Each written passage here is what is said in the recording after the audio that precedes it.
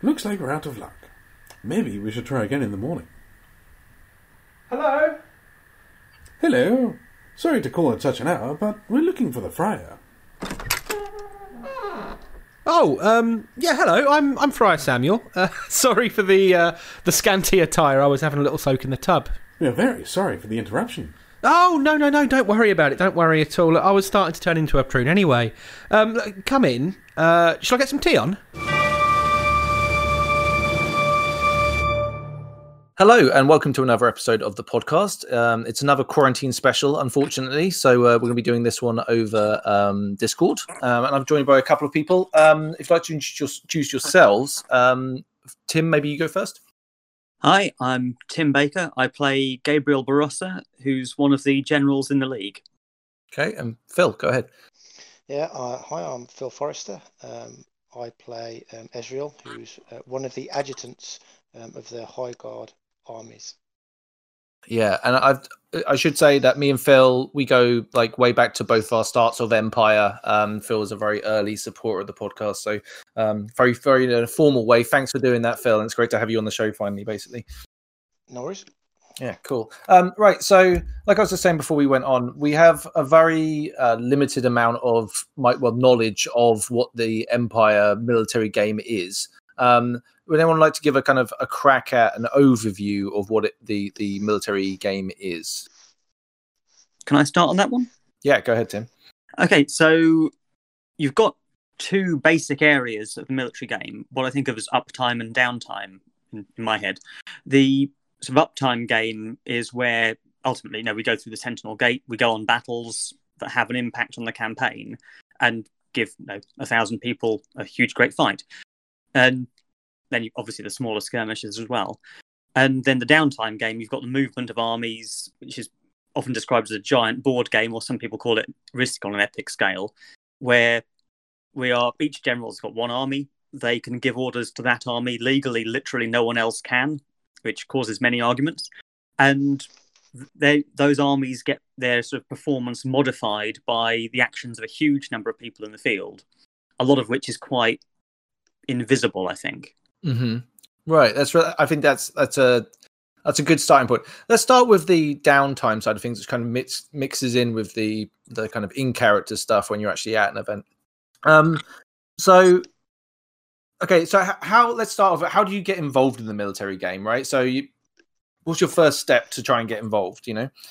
So if you're interested in more like the movement of armies strategy game, then there's a misconception that you've got to be a general or an adjutant to be involved. And that's been proven to be wrong on a number of occasions. But I think, obviously, some people have got titles that don't want to have to compete for them. Have got a vested interest. So a general is a title, is an adjutant title as well that you need to be voted into? Is that like a... No. Okay. It's kind of like it's not even really. I guess it's not even really an imperial title. It's from a proxy point of view, it's there so that if the general dies on the battlefield during the event, there is someone around who can give orders to the army that go through the imperial offices and the magistrates, etc., and that side of the game, so that an army isn't left dwindling during downtime. Yeah, and it's an interesting position, I think, because they are officially a proxy or a type of proxy, but they've got other authorities that the proxy for, say, a senator or a cardinal won't have.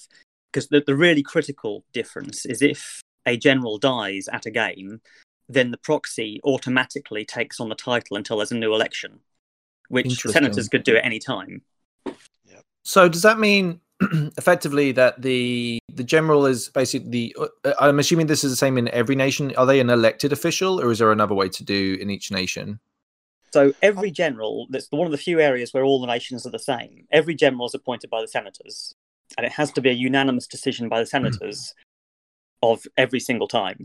And they appoint the proxy themselves, which the senators might try to exert political influence over, but they can't make them. Interesting. So it's the Senate that decides the general. Does that mean that they have to choose between candidates from a certain nation, or can that be any? No, very much. has to be your own nation. So league senators will pick the league generals. And so I don't want to sort of mention too many in-character controversies, but there was one really notable one in the league where during one of the elections, in fact, one of mine, I ceased to be general for a year because another nation had put some wonderful pressure on our senators and told them that I was out of favour. And the sort of horse trading went on between the senators of different nations. That's insane. That is absolutely insane. That's amazing. Oh my God. It's still, there's the thing about the political game that scares me is that, like, I'm not smart enough to keep up with these people. I get the feeling like you don't want to play checkers with someone if they're playing chess. Do you know what I mean? I think that politics has a lot in common with trading, in that I think a lot of it is legwork. Yeah, I agree, and I think there's certain things with we're getting slightly off topic. I will bring it back, but the idea of like my character going through like a political landscape is something where once you get like a cause or something that you believe in, it doesn't become work after that, and it's a lot easier to put in that legwork and try and like become the political force that you want it to be, and you'll probably develop by doing that anyway. Right? Absolutely, and I think Navarra's had a lot of that. Classically, for example, the Athaven is the great lost cause of Navarre, and the Valorn fight. And some of the Navarre generals that we've had in play have been people who haven't necessarily been brilliant strategists or amazing fighters. What they've been very good at is saying, look, I really care about this issue that's very important to my nation. If you put me in that tent in the military council, I'll go and fight our corner. I'll go and make those other generals pay attention to this thing we care about. Yeah, I think that's very true, and I think that's a great observation about Navarre specifically, because it's one of the things that's nice about being a Navarre is the unifying factor of the Valorn being the absolute enemy, right? Like it's the one talking point where if like I don't think I've met many Navarre, if any, that have said no, that's not our main concern. It's yeah. Anyway, so let's go back to the military game. So tell me about so you're a freshly elected new general, all right? What's your first day look like? What are you going to be doing? Where are you going to be going? Who are you going to be meeting? And what kind of actions are you going to be taking while you're there at the event? Okay, so I remember being a new general for the first time, and it was terrifying. Because I think when I first got the job, I remember that feeling. It's a bit like going to like the Slaughtered Lamb pub in. You walk into this pub that you don't know anybody, and all the locals look around and look at you like you don't belong. Right. And that was that feeling of like I'm the new guy in the tent. Oh God. But yeah, you're sort of what tends to happen. Your election is always Friday. The way that general appointments work, you're appointed for a year, and you cease to be general on time out of your fourth event, effectively. Okay. And then there is no general at time in at the next event. So at that point, unless your senators elect someone, no one goes to the meeting. So your senators are under huge pressure to elect somebody in time for the first meeting on a Friday, which is usually 8 p.m. Friday night. So that's why it's like I think the one that we saw, the election that I saw for a general in Navarre was straight after standing. So that makes a lot of sense, right? It was like one of the first actions on after the group meeting. Yeah, absolutely. I mean, one of the hot bits of advice I'd give to anybody that wants to be a general is never leave it to the event where the election happens. Because I mean, some of the more brutal senators I've known have been very upfront at saying, if you don't talk to me the event before the election to at least introduce yourself and say, this is coming up, I want you to consider me, you aren't in with a hope. Yeah, and because they want to almost have made their, or they want to have certainly got their shortlist down before the event, because they've got very little time to consider. And it's vital for their nation. And particularly if you've got not very many generals in your nation, you've got to get those people really spot on. And the uptime battles, because there's nothing legally that says the generals of your nation have to be in charge when you go through the Sentinel Gate.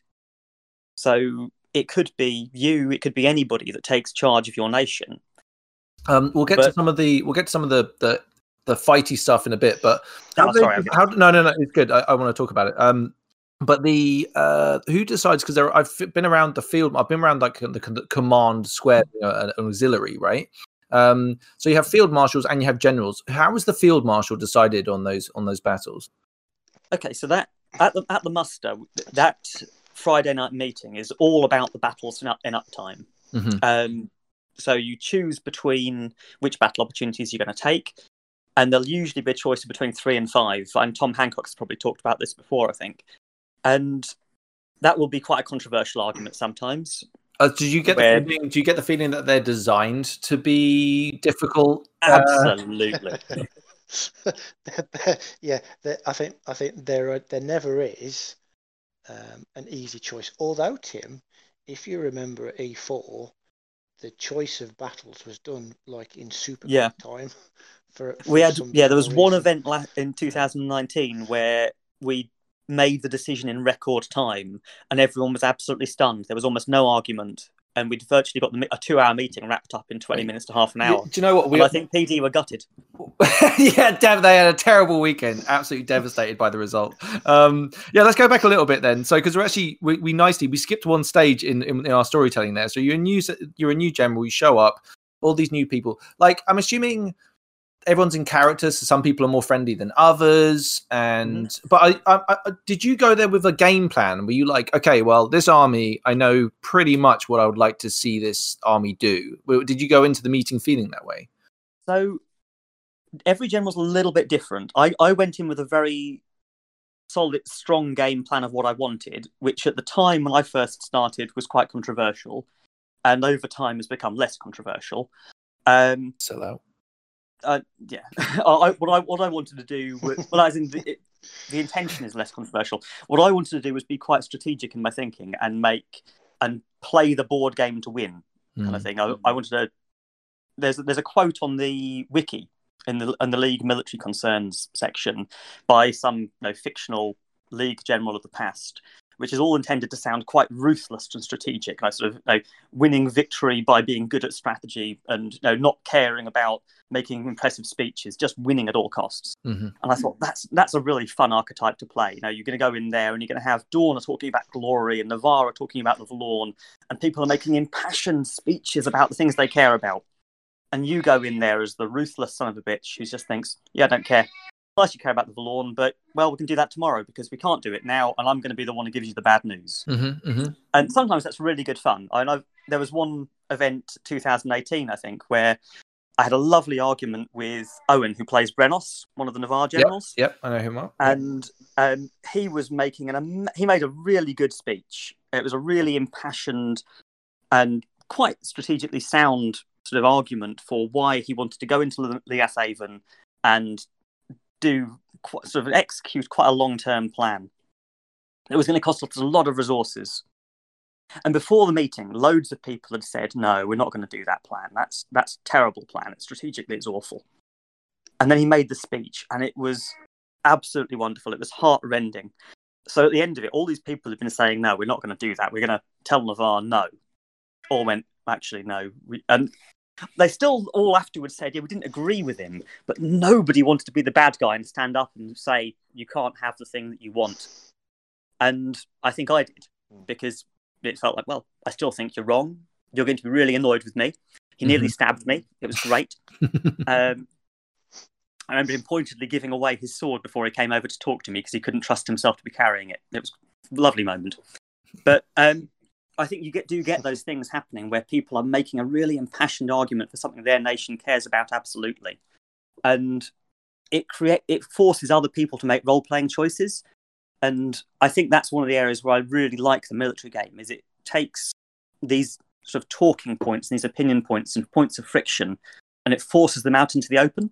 And I think that's a really interesting idea, that playing the game and having all these kind of characters and their motivations, playing what could be a very bland and dry board game is kind of a cool way to RP, right? Absolutely. That's what makes it, I think. You've got the room full of really interesting people. You've got 26 people all with an agenda.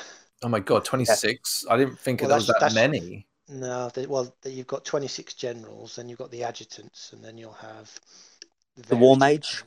The war mage. Who's the war mage? Oh, it's one of the best jobs in the game. Oh, it's also the worst job in the game, other than maybe the Empress. So the war mage is appointed by Conclave as their advisor to the military council. So it's the one person on there that's not appointed by senators. They're appointed by Conclave on a mass vote. So that's a huge world of politics all of its own. Yeah, Conclave as well. That's interesting. Because they're a kind of separate body entirely, right? Well, you'd like to think so. Absolutely. And that creates an amazing conflict for the War Mage, because the War Mage has got a vote on the military council, same as the general's got, even though they have no army. But the military council is massively reliant on the War Mage to sort of organise things with the conclave.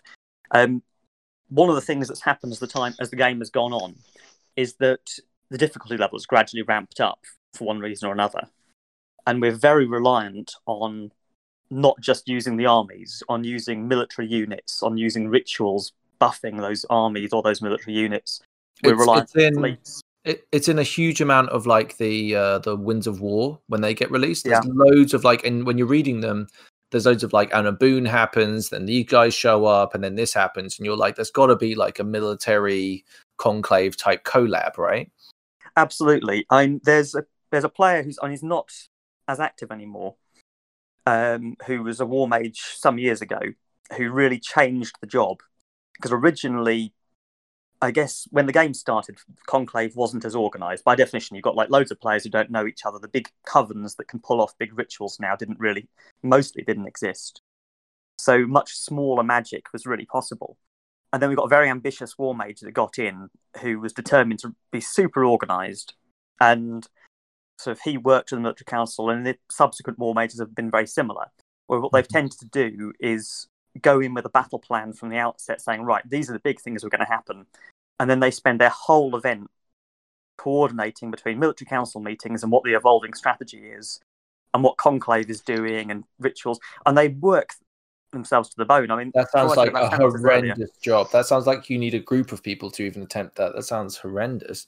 Yeah, I mean, the last couple of war mages, the current one as well, I think, have actually got a team where it's not an official position at all, but each of them has worked by having basically mates who go out there and help them do it, because it's almost impossible to be really good at the job by yourself. Yeah, I think that sounds impossible, right? Yeah, it is. Also, the meetings clash. The Conclave Military Council meetings clash, and you can guarantee that both bodies will give you grief. So Conclave will tell you that you're not a good enough war mage because you're not going to Conclave. But Military Council will say you're not doing the war mage job because you don't go to Military Council. And also, if you go to Military Council, you'll stay on top of strategy. But that means that all the people in Conclave who elect you, and have probably got doubtless rivals for your job, could all be politicking behind your back to get rid of you. Oh, layers upon layers. Yeah, let's move on from the war mage. Let's move on. Who else is in the room? Let's forget that poor soul there. We've got the Fleet Master, who's relatively new. Is currently one of the characters from the Brass Coast, and they tend to coordinate people with fleets working with various military things when you've got naval engagements. That's a lot less relevant now, but it was really important when we were at war with the Grendel. I still think it's sad we're not at war with the Grendel, really. I don't know how that happened. I think it's a damn shame. So, I mean, it's because we were horribly outnumbered. Yeah, I know, but still, it's still a bad deal. Yeah, I don't think I can go into this. There's a lot of okay. You're not going. I went to a player event at the end of 2019, sort of last sort of hurrah of getting to risk getting killed. And while I was there were a bunch of Brass Coast characters there, and I hadn't realised just how angry with me they were. Right. And I got to the end of the event, and one of them went, "I can't believe we didn't murder you." I was like, "What?" Apparently they were blaming me for the Grendel Peace Treaty. Well, I think there's something to be said about like certain topics where like not everyone's going to have an opinion on the Vlorn, not everyone's going to have an opinion on this. If you talk to anyone about the Grendel, they're going to have an opinion on it, right? It doesn't, whatever that might be, right? It's a talking point, is the Grendel. So yeah. I think while we're on the Grendel, I've got to share my theory on them. So, there's sort of 4 main barbarian tribes around the Empire. They're all kind of differently flavoured, and one of the things I remember sort of joking about some of the other generals a few years ago was that each of the barbarians has got kind of a strength and a weakness. And, for the Jotun they're massive heavy infantry, but they don't really do... Their ritual magic's a bit poor, and they don't use archers. But they are super stompy, and their armies are great. The Thule use magic, the Druge are sneaky sods. And with the Grendel, everyone's a bit like, what's their thing? Is it the fact they've got navies? And we realised the thing with the Grendel is that they're basically like PCs. They're really clever and sneaky, and they fight so much more tactically than everyone else does. And it is like if you're playing a tabletop role playing game, and they always say the downside the GM has always got is that you've got half a dozen players or whatever using their brains against the one poor GM. And the Grendel is suddenly it evens things out. You've got these. I think they just let themselves have free reign with being sneaky and devious. I think the thing is, it's like not to go too much into it, but like tactically, it makes a lot of sense, and there's other things need doing. But the Grendel, at some point, we've got to go back to the Grendel, basically. Like, sure, but they are glorious dickheads. I love them dearly. Absolutely, yeah, definitely. Right, so I've actually got a fleet, and I actually haven't done any fleeting with them. So I did some trading. That's about it. But maybe next season I might start doing some battles, maybe. Yeah, the problem is we haven't got. It's harder to do battles now because we lost our only navy, and the only people we're at war with don't have them either. Well, that's rubbish. What am I going to do with my fleet? Just trade. Trade. I've been thinking recently that I might swap it out for a what's the religious one called? The congregations, and go a bit religious, which I haven't done before, which could be fun. So it's great fun. Yeah.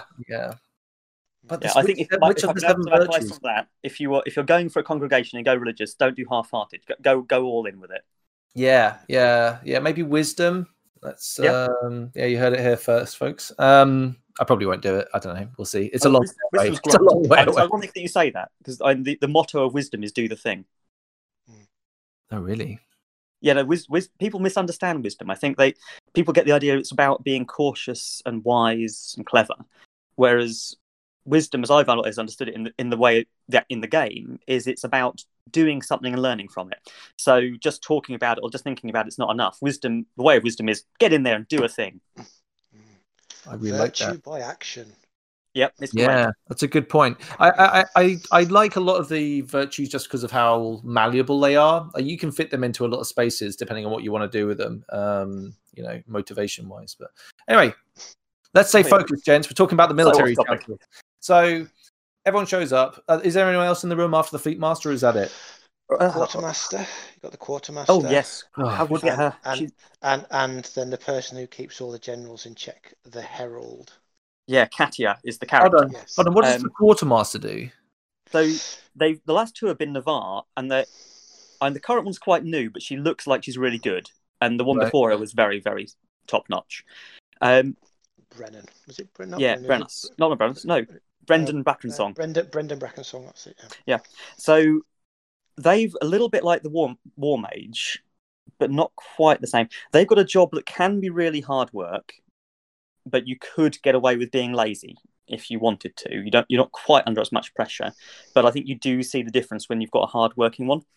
They're responsible for resupplying armies, basically, which sounds dull. Is that through attrition or is that through eating food? Like what is the mechanic on that? Like what is it? So the way it's one of those things. If you are going to play the general game, there's two wiki pages that are worth reading. Mm-hmm. One of them's called On War, and the other one is about campaign results. And those two basically give you all the nuts and bolts of how armies work and how you give your orders and how if two armies or a bunch of armies meet, how the result is calculated. And that's on anyone who's going to be general. I think really needs to read those two pages if they have any interest in strategy at all. And what's really critical is that you cannot get away without losing soldiers. As soon as you fight, you lose hundreds of troops every season. Generally, what happens is an army will cause about 10% of its strength as a base figure before it gets modified to the enemy forces it's fighting. So, if 5,000 troops fight you, you'll lose 500 troops. And an army, if it defends for a season, doesn't get attacked in your own territory, and everything goes well, resupplies a tenth of its own strength every season. Right. Okay. Which means you can end up, if you fight for 3 seasons against equal forces, and you resupply for 1, gradually your army starts to attrit away, and it eventually just gets destroyed. Yeah. And we've got certain armies in the Empire that have been really bad at resupplying, that have ended up chronically under strength for a long time. And that's the thing of note, that if you get below, that army gets below a certain strength, it's automatically disbanded. Yeah. And then your general ceases to be a general because they've got no army to be a general of. And also massive, you're looking at about, if I remember correctly, I'm an army. And no, for context, I think to upgrade a normal military unit would cost you 2 wains of mithril, and a wain is probably a good year of work for a lot of players to get 1 wain. And this is mithril to make armies, but with a mithril to resupply them faster, what's called emergency resupply. As well as your basic getting a tenth of your strength back, you're re-equipping extra soldiers, but it's hellishly expensive. It's something like 1 wain for 20 extra soldiers, and most of that then gets organised through the quartermaster. It used to be that if you supported an army, you got half the resources you would get for having it going off and doing paid work, which is simulating raiding, bodyguarding, whatever it's doing. So there was a real opportunity cost to supporting an army. You've got half the value of resources that anybody else in the field is getting. Wow. Whereas what they've changed it now is that there's a section of the Senate budget for the Guerdon, which is a pot of cash, and the Senate gets to decide how much it is in any given season. And that is divided equally between everyone who assigns a military unit to an army that's eligible. And the quartermaster is the one that decides who's eligible. So the quartermaster might just pick 5 armies in a season and say, right, these 5 have got the Guerdon assigned. If your military unit joins one of them, you get paid. If not, you don't. And it's a real gamble, because if that season there's, say, 200 thrones in the Guerdon and only 50 people assign their military unit to an appropriate army, you all come out absolutely minted. Yeah, okay. And Gabriel, Tim, sorry. It's all right. Isn't People do it to me all the time. Yeah. Isn't it your army as well that had that magic ritual done to it, so that you can get more from a military unit if they join? Yeah, you don't get more cash if you support my army. So there's a ritual called Bound by Common Cause. And some years ago, one of the other players, who was the Archmage of Autumn, had this project where he wanted to get together an absolute ton of Ilium to cast a permanent army enchantment. And he wanted to cast Bound by Common Cause on an army, so that army would be permanently enchanted without having to re-enchant it every season. And that's awesome. It is. It is a mammoth project.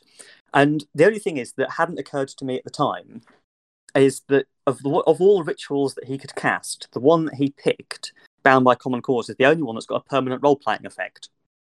So a lot of the others, like there's one called Clarity and Master Strategist, where when it's cast on, you have this kind of brief flash of a few seconds where you feel like you can feel like what all your soldiers are doing at that moment. You feel like you're sharing their minds, and it makes you a brilliant strategist for the season because you're very at one with your troops. That's awesome. That's cool too.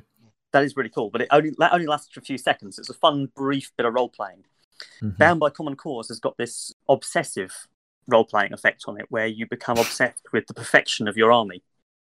And so a thing that I've been enjoying for the last several years this has been on my army is that normally it gets cast on someone, it's on them for 1 season, and then they go off and live their normal life.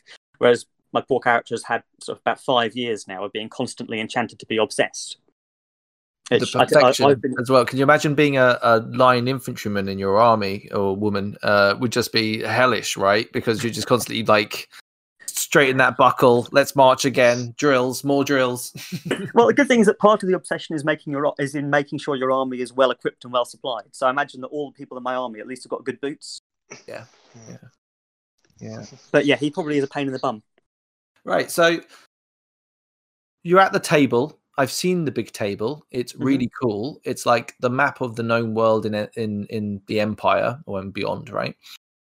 And there's also little tokens on there. Is that like 1 token an army? That's it. So we normally lay out we know where all ours are, and we tend to lay out a bunch of coloured ones for the barbarian armies, who are our best guesses to where they all are as well. Right. So when you first go in there, I guess going back to that, as well as all these other people that are in there, you'll get handed a wedge of paperwork, and that stuff is a bit of a lifeline if you're new, to be honest. And it's vital anyway. 1 piece of paper will be details about your army, and it'll tell you where the army is, what your current strength is, what orders are available to you. You might have various other bits of fluff text as well. No, that's probably the wrong term, but it has quite a lot of really quite important information about your own position and what you've got available to you.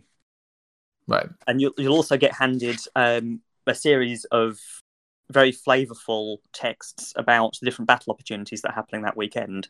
So you want to rapidly read through those and assess them, because before the event on the wiki they put a kind of a brief overview of roughly what the battles might be. Hold on, They don't tell you all the detail. You get a detailed version for your army, effectively. Exactly. So everyone gets the same one when they get in there for these opportunities. So before the battle, everyone might have been told like a little sort of one paragraph. No, there's going to be a battle opportunity conjunction in, I don't know, Leathaven, say, and it might be told it's to fight the Jotun. Mm-hmm. But you won't really know what you're going to get out of it. And then the piece of paper you get given when you're in there will now give you all the nuts and bolts. So it might tell you, right, this battle is to go in there and take a hold and objective. It's to kill this ritualist. It's to do this, that, and the other. And it will give you a series of penalties and bonuses you might get. So it might tell you, if you don't take this opportunity at all, something terrible will happen. So we had one of them where there was a bridge that the Grendel were going to destroy between two territories. And if we didn't go and take the opportunity, their sappers would destroy that bridge, and there would be no way of moving armies between those two territories ever again. Right. That sounds pretty important. It was pretty horrendous. So we took that one. And so you might be told... Yeah? Yeah, sorry, go on. Please, go ahead.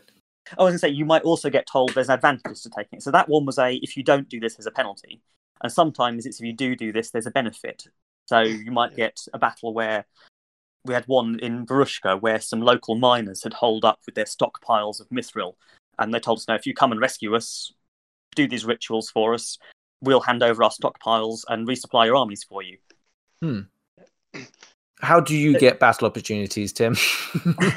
So what you need to do is get your armies involved first. The way that PD will tend to do it, and they've been very explicit about this now, is they will create battle opportunities for you to choose from based on where your armies are involved. Right. So if you want to have an opportunity to go through the Sentinel Gate and kick in the Valorn, you need some armies to go to where there's a Valorn and get involved there. And then the opportunities will rapidly happen. What you don't want to do is wait for an opportunity to come to you. If you want one, you get your generals to make sure you get one. Okay, so and how are these? So you say there were like between 3 and 5, or did I hear you say that? Yeah, normally. Yeah. And you normally have to pick the best of a bad bunch. Right. So they're like, there's always a wrong answer, and that's going to happen. Do you pick Saturday and Sunday battles basically effectively on the Friday?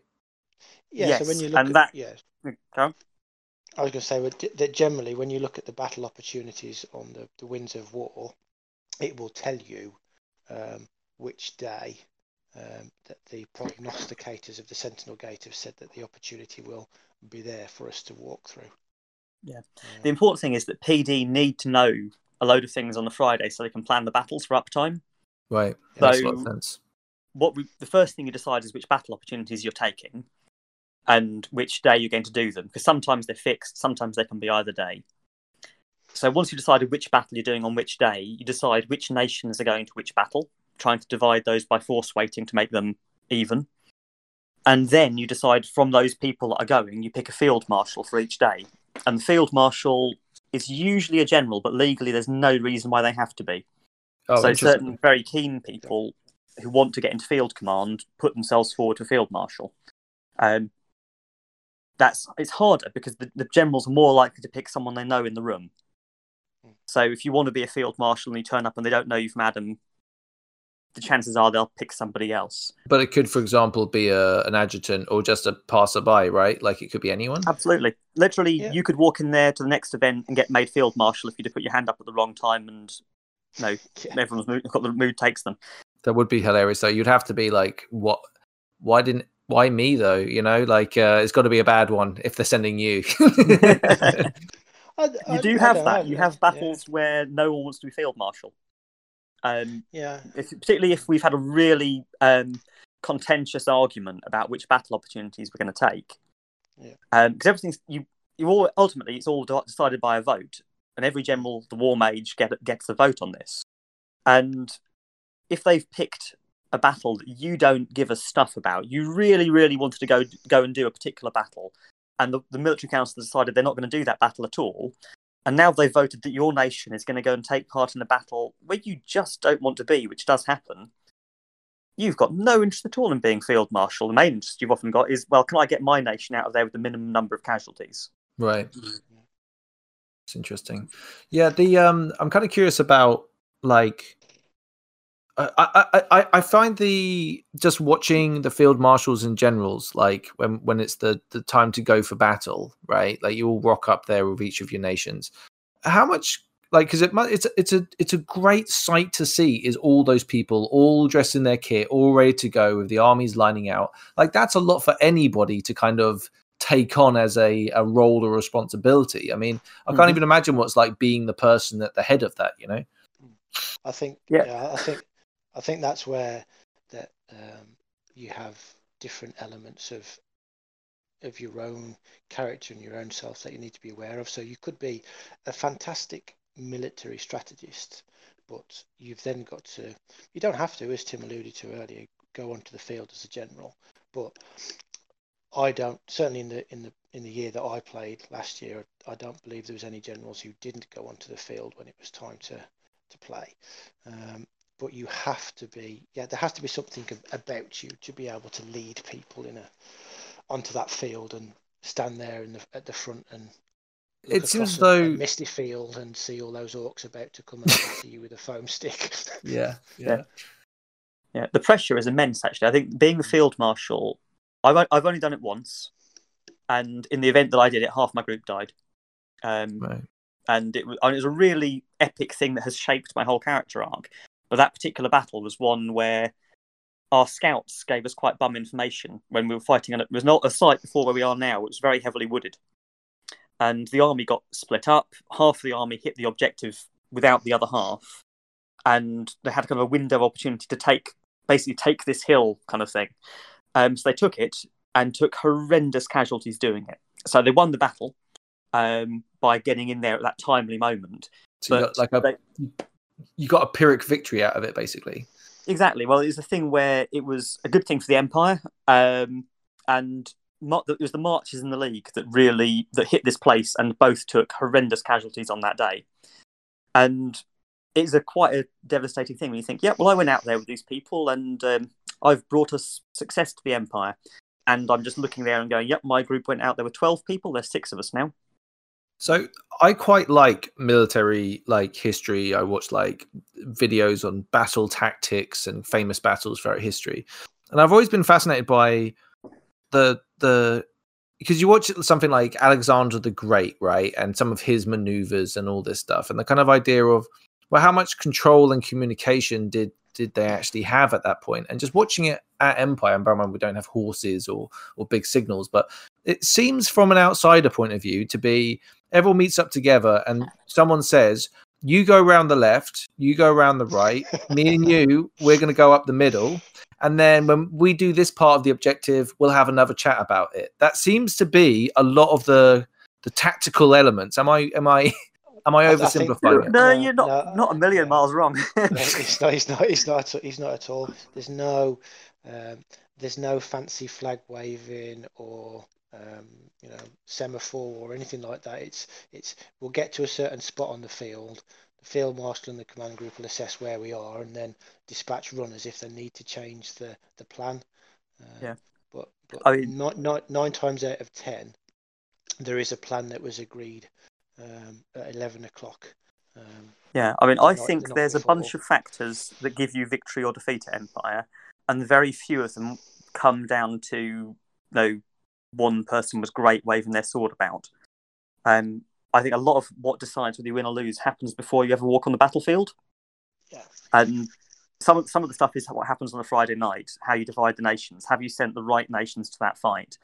And then because going back to what happens when you have as a general, after you've decided what forces are going, where your field marshal are, the field marshal will usually then say, in fact, almost always, will say, right, well, we're going to have a meeting on the night before the battle, where they get a briefing from one of the NPCs that PD sent in called the War Scout, who tells you about the terrain, who you're going to fight, that sort of thing.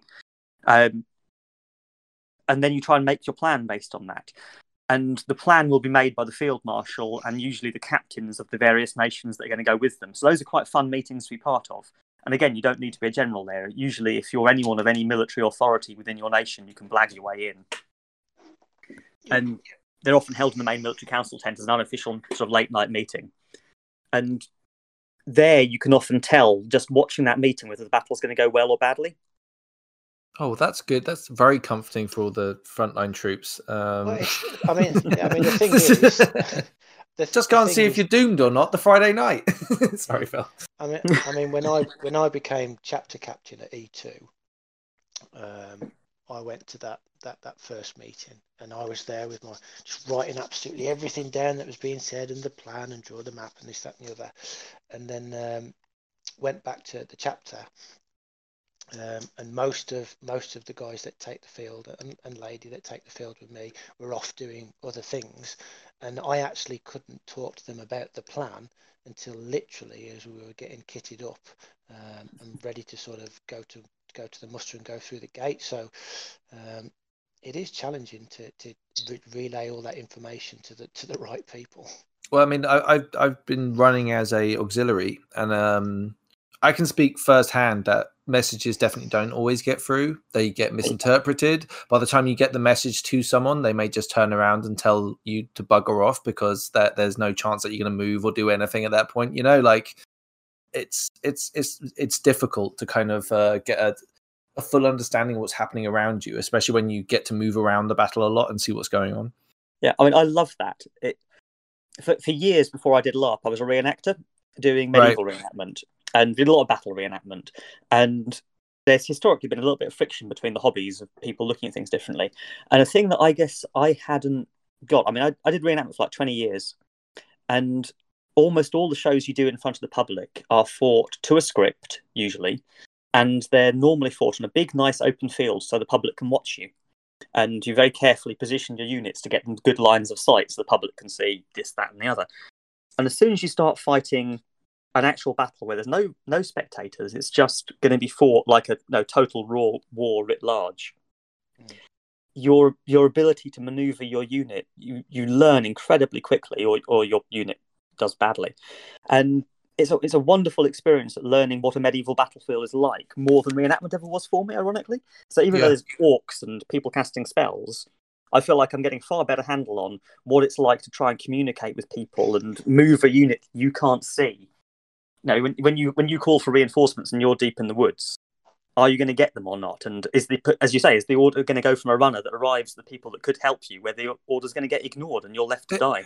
It's also like there's what I like about it is like the route is very real, like and it's because I would say, and this is, I haven't done any reenacting, but in LARP, you have an awful lot of investment in your character not dying. Okay, like no one goes on the field. Well, okay, I was about to say a dumb statement. I've known people that go on the battlefield to die, so that's not strictly true. But most people are going on the battlefield that day, and then they want to get back again. So if a unit is faced by unbelievable odds, well, a lot of people will run, and other people, if they do stay, they will die. So there's like a I remember just the first few times when I was monstering, walking past like armored clad knights and looking down at them, and they're kind of on the floor, and I'm like, wow, that's a character death, and feeling quite poignant about it. It's an interesting aspect of the game. I think it's one of the things I think you also see though is the hero factor, where again I don't think it's necessarily down to someone's martial skills, their ability to swing the sword, but there's an inspiration factor. There's certain people that, when they're faced with terrible odds, will respond differently, and they have a big impact on the people around them. I don't know how you feel about name checking people, but there's a couple of people I can think of that are really good at the way that they will just. If you think they'll be fine with it, it's okay. It's more like if people would be ticked off that you mentioned them. That's the only thing. If you're friends with them, you think it's fine. I might embarrass my friend here, but that's okay. I'm going to. Anyway. Yeah, it's fine. And so there's someone called Maz who plays in Dawn. And I've met her. She's awesome. I shared a. She part of the Throne Guard. I shared a battle line with her, and the reason why I know her is because we introduced ourselves because I thought how awesome she was, and now everyone mentions her name everywhere I go. It's like, do you know what I mean? It's one of those characters where you're like, I meet her, we have a really good fight next to each other. We're complaining that we aren't fighting hard enough. You're having a really good time, and then everyone I keep bumping into after that keeps mentioning her name, and it's really funny. Anyway, sorry, Tim. Sorry. No, say she is an epic fighter. I mean, any time spent training with her is not time wasted. But I think the reason that she's so effective in battles isn't down to her prodigious sword skills; it's her personality. I mean, I've seen a kind of a situation where a whole flank was collapsing and it was looking diabolical. You've got that situation described in the route, and you're seeing bodies everywhere. And if you're a PC in that moment and you're looking down the line, you're thinking, we look a bit thin. We've just been hit by one column. I can see another wave of orcs coming. We're all going to die here. And it looks super bleak. And we had one battle where I was just watching and thinking, I think this could be the end of the league here, you know? And then Maz turned up with about 5 mates and just piled straight in. It completely transformed the landscape. And it was the fact that she came in very aggressively and with almost no regard for personal safety, along with her mates that were fighting in her lance. Let's not do them down either. And they basically charged over the top of our fallen people. I remember watching her fight 4 people with her legs either side of someone who was being physicked, trying to protect them and the physick at the same time. And it was... This is the great thing about it. Yeah, you have to earn heroism, right? Like, you don't get the I have this much stat in charisma or any of the rest of it, right? You really have to earn those roll moments. for it, yeah. You can't. No, absolutely. no, and I think there's, but like, say, I've just been creating this evening, just before we started recording. Actually, I was creating a new D&D character for a big campaign that I'm going to take. So it's kind of fun, like looking at like character and rolling charisma and all that sort of stuff. But like at Empire, you have to be inspiring. But talking about the charisma stat, like in D&D, it doesn't have to be the most charming person to have a high charisma. You can be just a force of will if you want to. And I think those are very interesting things to RP. And to see if you just start doing it, sometimes how effective you know, there's depths to people that they don't think that they know. Like, how much experience do we have in trying to rally a line of soldiers against a rush of an enemy? Like, I don't have the most experience, but if you say the right words at the right time, you can get a couple of people to stay with you, you know? Absolutely. And I think if you show that character, it inspires a whole lot. Before you know it, your 3 people can be 30. Yeah. And before you know it, you're not getting overrun. You're chasing them down. Yeah, Phil, you were about to say something. Yeah, I was going to say that happened to me. So at E4, when I became adjutant, and we went onto the battlefield on, I think it was Saturday. I think Natalia from the Tower Jacks was the field marshal, and Cuth, my general, was her second. So I was in the command group, and all Cuth said to me was, if I see a problem, I'm just going to point you at it, and you'll deal with it. And there's this thing about, I see it in all of the battles that we've been in. Not so much monstering, because there's no penalties if you charge a line of dawn and you get your head knocked off your shoulders, but when the players are playing their own characters, I always see that sometimes there's some hesitancy. So we were moving up the field. We were by the copse, which is the first group of trees, which as you go through the sentinel gate, and then as you go a little bit further up, there's like some hawthorn bushes and stuff. It's a horrible place to get trapped in, but there was a line of monsters, and a line of players, and the players weren't doing anything. They were just there. They weren't moving. And Cuth said to me, "Go and sort that out." And I just barrel rolled straight through the players and started, attacking the monsters, expecting to get cut down any minute, thinking, right, that's it, I'm going to die. But as soon as I moved forward, as soon as there was some kind of impetus, all of a sudden everybody was with me, and we got rid of them. And that's one of the things that you probably need from in the combat game, if you're in a leadership role, is that you need to be prepared to step up and do some crazy stuff to get people moving. Yeah, I think bravery is a very real thing at Empire. I've seen like lines that look very strong be like you're rattling a window and then the whole line will retreat, right? Like but then I've seen small bands of troops that have just been monstrous in holding or attacking or charging. It's like, I remember there was the big field that goes through, and there's a gate, and it goes through into the coppice area with all the woodland area. You know what I mean? There was a deadlock there. I remember we couldn't really get through it, and then everyone was holding back, and there was a weird standoff between 2 lines until Dawn showed up. The whole crowd opened, and then the whole of Dawn basically rushed through, screaming with everyone cheering them on into this absolute bloodbath. And I followed in 10 minutes afterwards, and they'd made this what's the word for it? Like a bulge. There's a better name for it than a bulge. A salient. Right A salient. through. A salient. And that was just we were in this salient, but I was just like, I can't imagine what it must have been like for the first few people to make this bulge happen. It must have been horrendous, but must have been great to be a part of. Well, the thing is, you know that if you're at the front, you're probably going to go down, and therefore, so you have to know that your friends are going to step over and do it. Yeah. And that's one of the areas where, again, you're saying you know you're going to win before the battle ever happens. Part of the reason is that if you go out there and you think, right, well, the nations that are fighting with us today are X, Y, and Z, and they're nations that aren't just good, because people do have opinions about which nations are better than others, and some of those are character opinions, some of them are wildly inaccurate or accurate. But if they're people that you trust and you've got really good links with, they have more like to have your back. It totally changes how the battle evolves. Yeah, I totally agree. I think there's a certain, like, armies in Empire, just because of the game mechanics, win if they're moving forward. If you're retreating, then you're taking attrition and you won't be able to pick your soldiers back up again and get them back into fight. If you're advancing, even if you're doing it and taking casualties, if you're still holding that advance, you're still more powerful, right? So that's why you've seen often games, like especially ones that get into, remember that one last event, which was just absolute anarchy, where there were troops everywhere and it was just like everyone was running everywhere, like it was absolutely bonkers. Like they're the sort of things when, even though we were winning, you could easily die just by falling in the wrong place and no one being able to get to you. So I don't know, it's interesting. Yeah, well, certain nations like that kind of fighting. Some people like to have a very disciplined wall that trudges forwards. Some nations. I don't know who you're talking about, Tim. How vague are you, Tim? There is more than one. Well. But then some of them like to be super maneuverable. That's very true. And the maneuverable nations, the upside is when they're doing well, they do really well. When they do badly, it can go really horribly wrong for them, because it's that thing you see it in tabletop war games or on computerized war games. If you do a flanking action, by definition, you usually end up exposing your own flank. Yeah.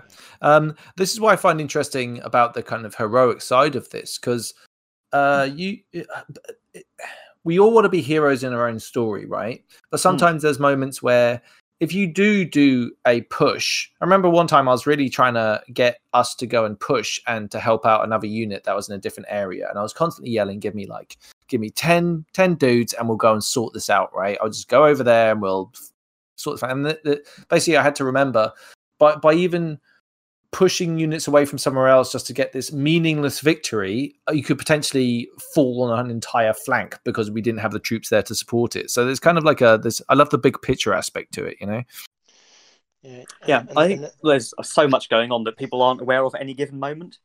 Yeah, there was. I think it was certainly an eye opener for me at E4, being in the command group, just being out, just not being in the thick of it all the time, just to understand.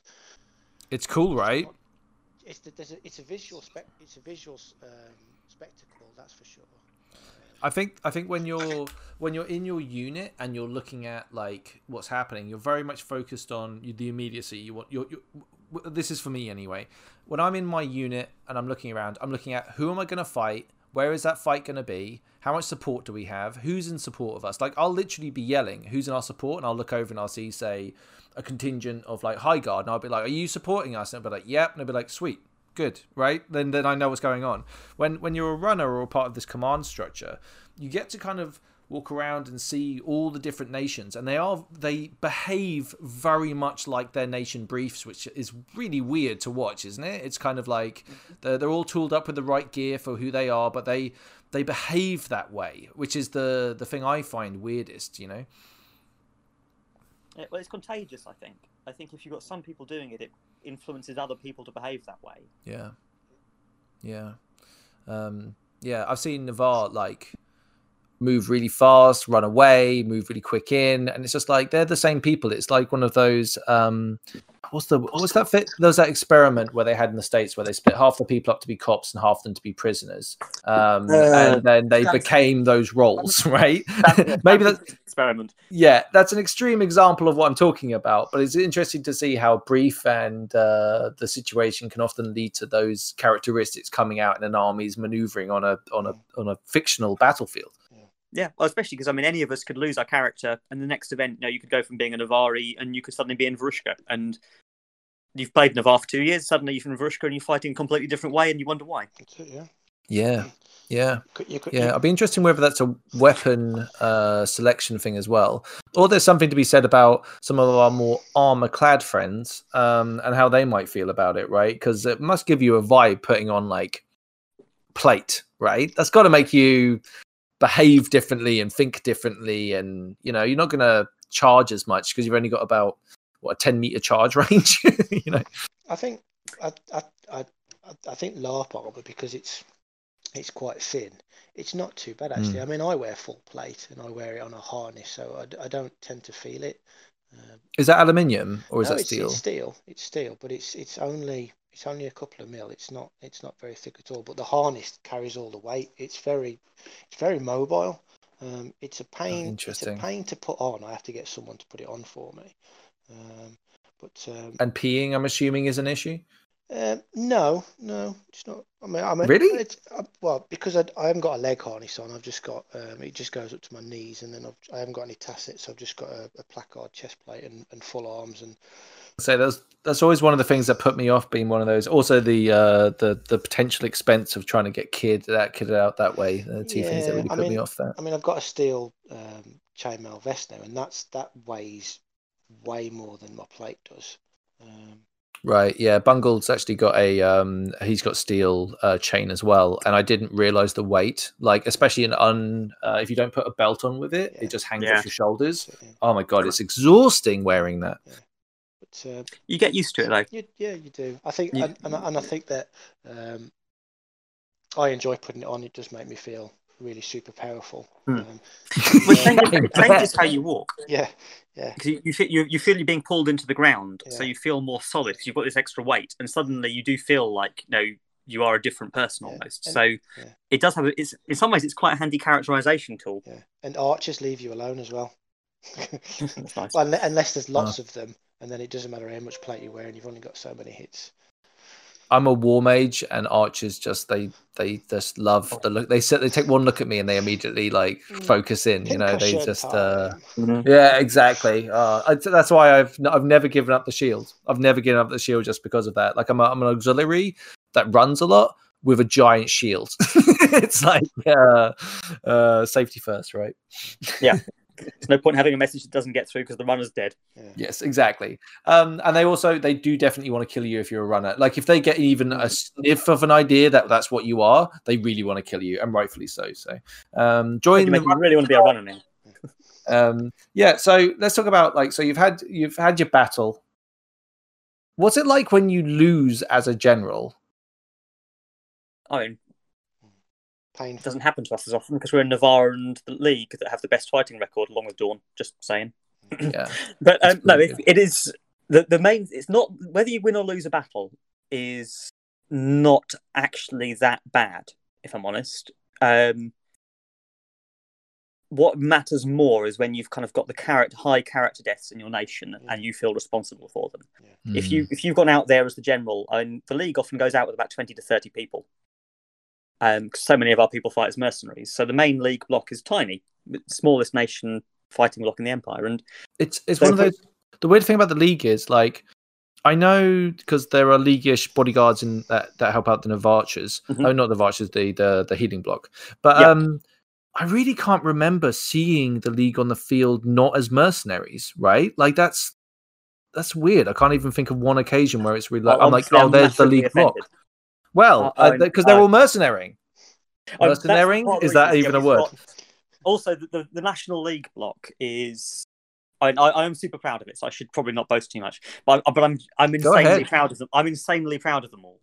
Because I think one of the things about the national briefs at Empire being so flavourful is I tend to think that different nations appeal to different players and what they want out of the game.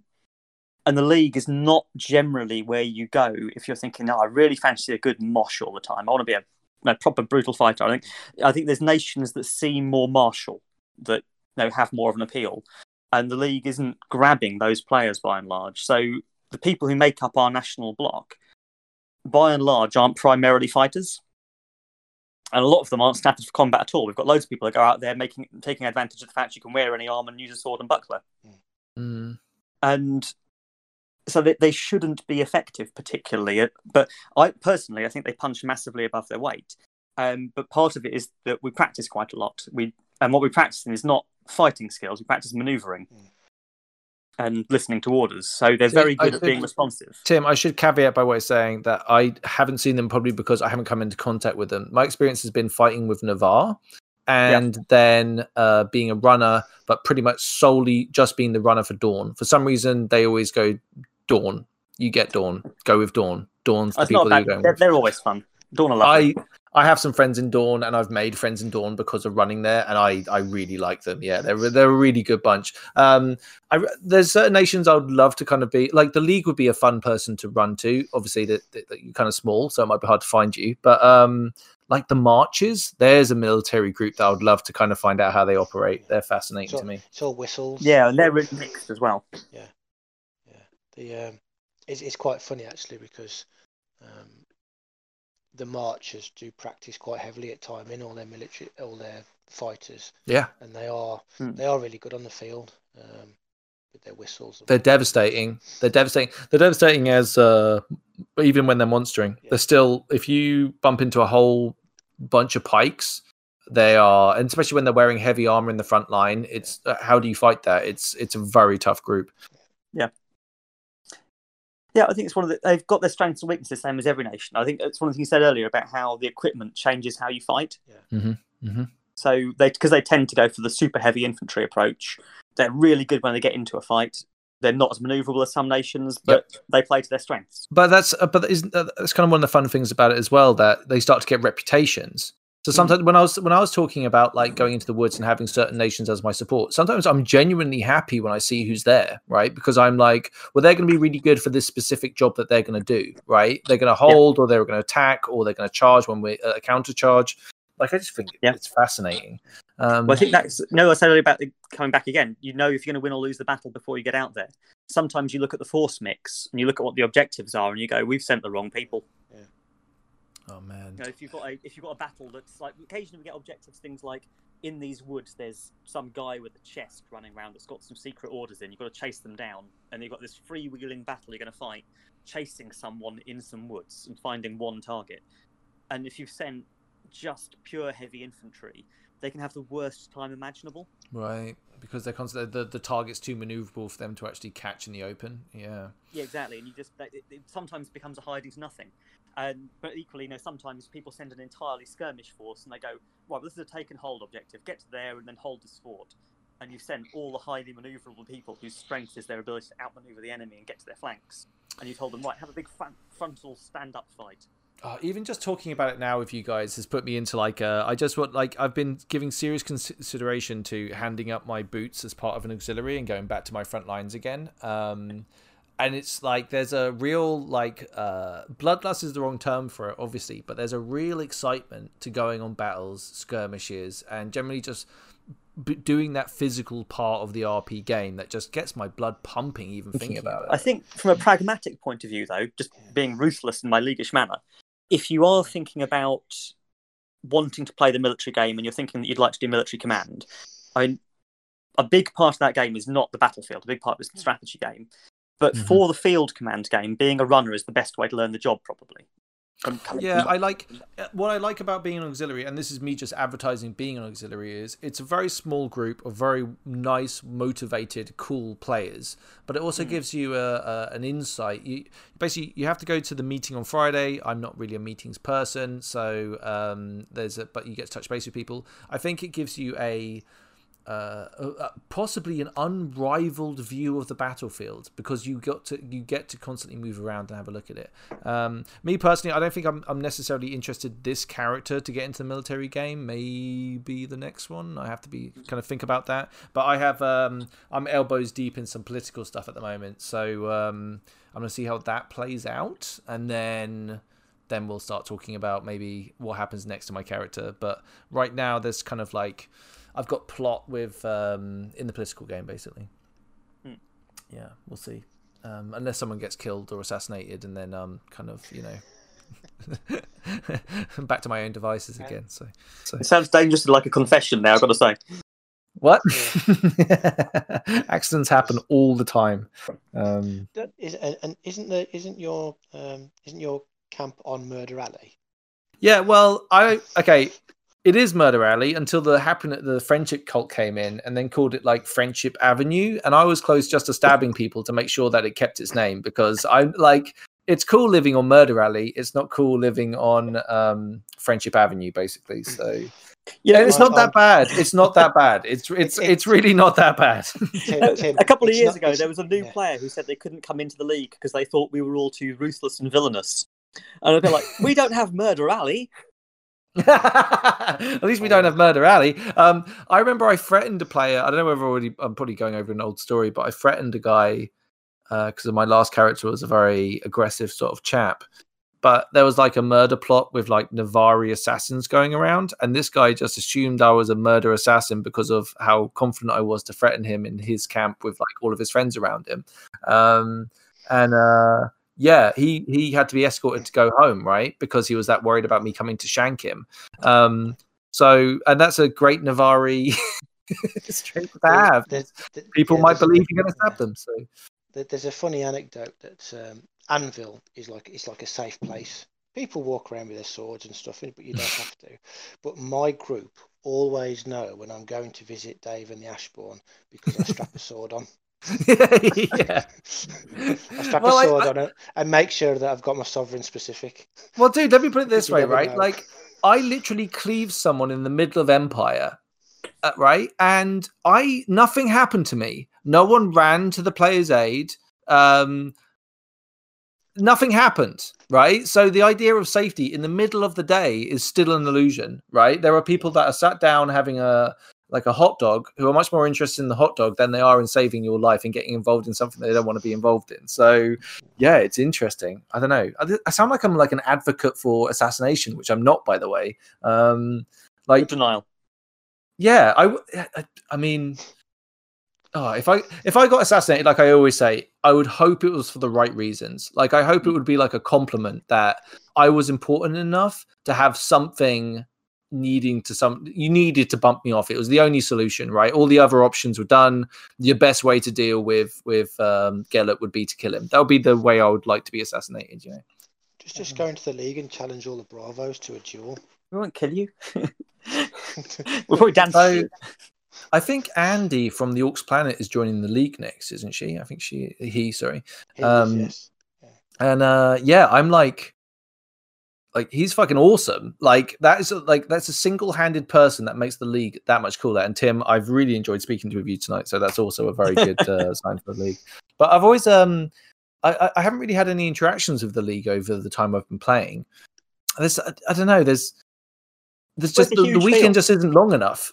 Yeah, I just want to get into it, you know.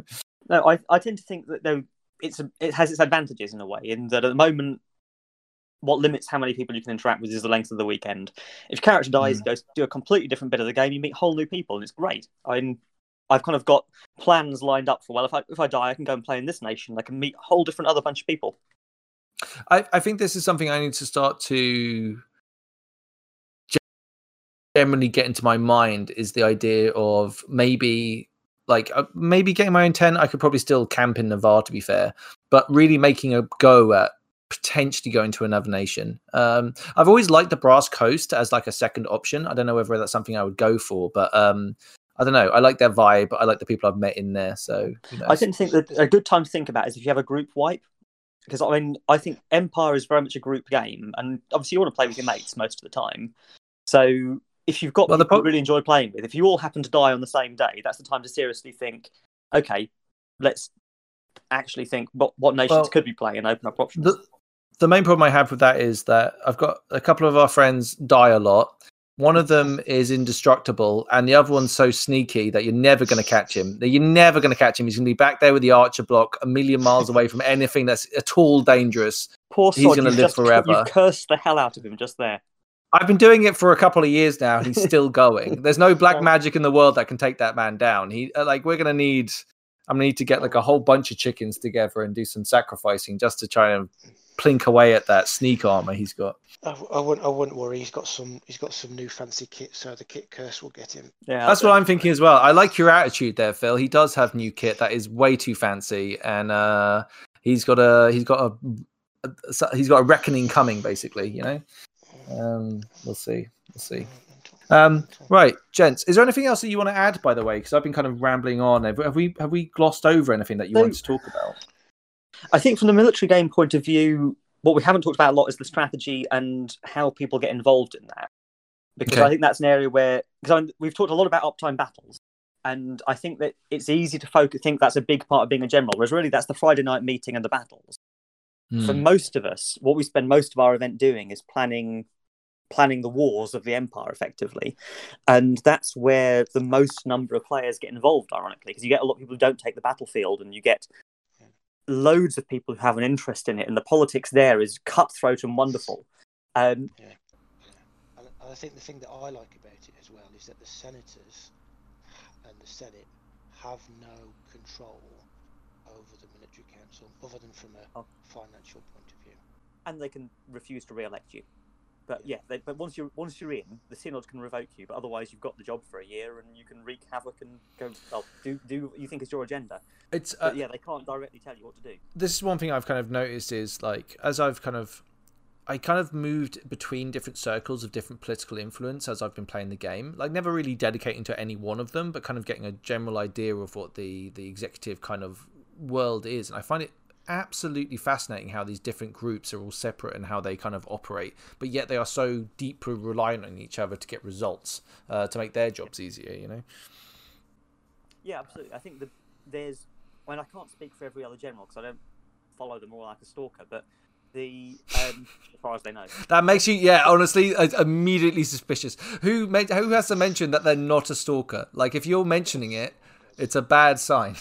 It probably is.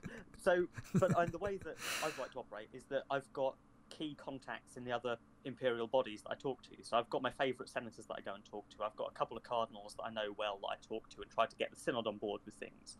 Because it's one of those things where all of the areas of the game in fact impact each other. And there was a big phase where the synod were repeatedly causing havoc in the military game by doing things, giving religious decrees that would have massive knock-on effects on us. Mm-hmm.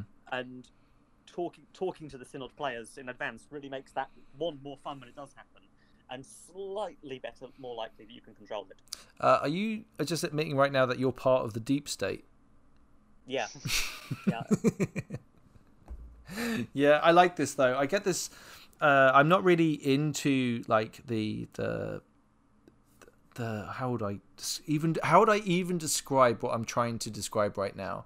What I'm trying to describe are the different groups that exist in Empire, and they stretch between some of them are in one nation, some of those like tendrils will go to other nations, and there's like these, they're almost like gangster mafiosi control groups, right? That like things can seem very democratic from the surface, but then very much if you just scratch the surface, you're like, this whole place is locked down by like these certain groups. And I find it a really interesting, but not in like a way that there's one group controlling all of Empire. It's many different groups vying, and there's like the randomness of chaos within that. So their plans might be that someone's going to get elected to this, and that might be completely thrown out by a very random set of occurrences, or another rival group moving against them. I think it's fascinating. Yeah, I mean, a lot of it comes down to, from what I've seen of them, there are a bunch of these cabals doing things, and a lot of them have got an agenda. It's not necessarily about I get this guy elected to a job. But I think what you have a lot of is people have a vision. They're like, no, we're going to focus on wipe out the Druge, take the Barons, do this, secure the west of the Empire, wipe out the Valorn. People have got a vision for like really core goals they want to achieve. So they will get cross-nation support from people that share those goals, or possibly they don't share your goals, but you've got compatible ones. Yeah, and I think that's very interesting that you say a goal is something. I think a goal is a great motivator in LARP. Like, to have something that you or other people are very much interested in seeing happen really adds to kind of, and that's basically why I'm still being involved in the political game effectively. I want something to happen, ergo I need to be involved in it to try and make that happen within this world of different counterpoints and pulleys that are all happening with the different characters running around. It's going to be interesting. I think Also, trying to measure your expectation and learn when you go to different areas in it. So, for example, if you want to be involved in the military game, which we should try and stay focused on, going along and watching and finding out what's going on and making personal contact with the different people involved is a great start, right? And then trying to basically say, I want this to happen for these reasons to a general might be your first step on your military career, you know? Yeah, I mean, speaking for myself, I would rather pull out my own teeth than go to the military council not knowing anybody or what's going on to start with, because you're not allowed to talk unless you're a general or you're called on by the herald of the count, who's the civil servant who runs the meetings. Right. You're kind of there having to bite your teeth and not say anything unless you want to heckle. It's a lot like the Senate, right? With where people can't talk from the okay. So, and if you're there and you've got really strong opinions and you can't say anything and you can't influence the meeting, and you think, especially if you're watching and you're thinking, I could do a better job than this, it can be really frustrating. And ideally, what you want is to find an angle in, so that when you go to that first meeting, you're going with someone probably who will introduce you to a few people. And there's a whole bunch of those. I mean, during the year where, for political reasons, I wasn't a general, various people had sort of agitated to have me removed from the job for a year. And I became an adjutant for someone else, for Natalia of the Tower Jacks. And what I discovered was there was this wonderful what I called Adjutants Club, which is like this little cabal of all the people sitting on the back benches who can't talk. What? And we share stories and beer and wine. Oh god, yeah, they're like a that is the most. Their own. That is the most Empire thing ever. I love this self-forming group thing that happens at Empire of like, we're all adjutants, we all can't say anything, we're all going to meet up, have a few drinks and tell stories. Amazing. But also, you get people like, when you have like a massive argument, it's a public thing, where if you're the general, you're the public face of your nation's policy. So if you go out there as the Navarre general, you cannot go out to a meeting and publicly say, well, I think we should do the Valorn later, actually. It's not the biggest priority right now. Let's put that on the back burner, because your own nation will lynch you. And so you've got to say the party line sometimes. So often what happens is, behind the scenes, for one nation or another, will have their adjutants have a chat about the stuff that the generals can't actually be seen to publicly talk about, and they sound each other out. And I loved it. You've got this whole level of backroom politics going on. Like that for me is like, that's why I'm starting to really love these aspects to Empire, is these structures. They seem to, and I think there must be something, because I came in when there was the big player wave that happened a couple of years ago, where there was a big influx of players, thanks to Mark Humes, right? And I can imagine what it must have been like being a player at that time, especially if you spent years playing it, where the game was a certain size and scale, and then it elevated up to what it is now over a course of and I can only imagine, because that would be my assumption. When I first came in, I felt some hesitancy, like there was almost like, oh well, maybe there's an embarrassment to being part of that new wave, or even you listening to this, if you are a new player going to Empire. I think there's something to be said that that's not strictly true, because these things scale, and game is created under or part of existing structures or hierarchies, and some of them are really interesting. Like a good example would be the healers in Navarre are now their own archetype. They're their own thing. They have their own group, and they self-organize, and they were doing that before, right? It's because it became, and now it's part of the game, that's a thing. I think that's a good example. Yeah, well, the game gets so much richer with more people. I mean, some people don't like Festlarp. Some people prefer to play much smaller scale games where they can feel more like they've got more attention from the plot writers, or they can feel like they have a big impact on the world because there's only 10 players. So by definition, you've got that much spotlight time. And I love Festlarp, but I think Festlarp benefits from having a lot of people. And I think I talked to loads of players I knew when we had this big influx, and every single one of us was just really excited about it. I think I like, the reason why I like Festlarp as well is because I can be anonymous at Festlarp. I know, obviously, doing the podcast, obviously not many people know what I look like, so that can be a factor to that, which had never come up. But what I mean is, I like the fact is that if I want to go and just play the game, and I just want to walk around and enjoy the ambience of the place and grab a beer in a couple of different tents along the way and meet a couple of interesting characters, that can be a worthwhile Empire experience for as many events as you want to go to. But if you really want to get into it, there are many structures and groups and characters to explore, influence, and take part in, which I just it's fascinating, you know. So you can sort of paddle around on the shore if you want to, or Yeah. you can swim a little bit deeper and see if the sharks get you. Oh, there are sharks out there as well, though, Phil, aren't there? My lord. Yeah. Mm. But no, it's a game of many layers, and the game creates games, so it's really interesting. There's a very human factor to this as well, right? Like the reason why it's so fascinating is because it is like, what's the term that I found fascinating? Politically what's it called? PvP'd. Politically PvP'd someone, and I found that like a wow, that's a really interesting term, and that can be on a. I mean, you can take that as being like an assault or whatever, and it's a really bad thing. But at the same time, there's fun in that it's all human beings interacting, and basically, if there was a hive mind playing the Empire, I'm sure the Empire would win all the time, right? Like, but because we're so divided and individual, there's all sorts of wonderful directions that the whole world can take on, right? And we're dictating that. I think it's amazing. Yeah, and the game is very much set up with agency as a core thing, where early on, various players wanted to have more of a top-down approach to how the game was played. What they wanted to have was sort of faction leaders and generals who would just dictate everyone else what they did. So you might go, I'm the General of Navarre, you've all got military units, so you'll do what I say. And that's absolutely not what the game is set up for. But no, PD have really pushed back against that, so that they want every single player to go, no, you've got complete agency, no one can tell you what to do. You might they can persuade you, you can choose to go along with them or someone else, but you, at the end of the day, you've got your complete control over your stuff. No one else can order you. I talked to a friend of mine, I won't say who, someone I've met at Empire, and we just had a really fun conversation talking about flipping the table. And what I mean by that is like, what if you wanted, because we live in an age of populist governments and all the rest of it, and political activism, and there's a lot of history for this.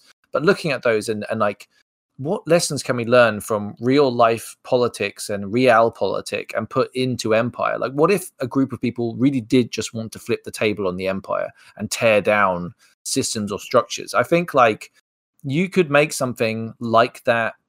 I don't know how PD would react, but I think there would be room in the game for all sorts of very interesting mechanisms, you know? Yeah.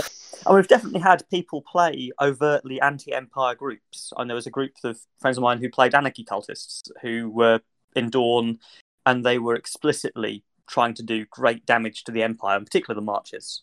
So they were cursing the heck out of Marcher Land.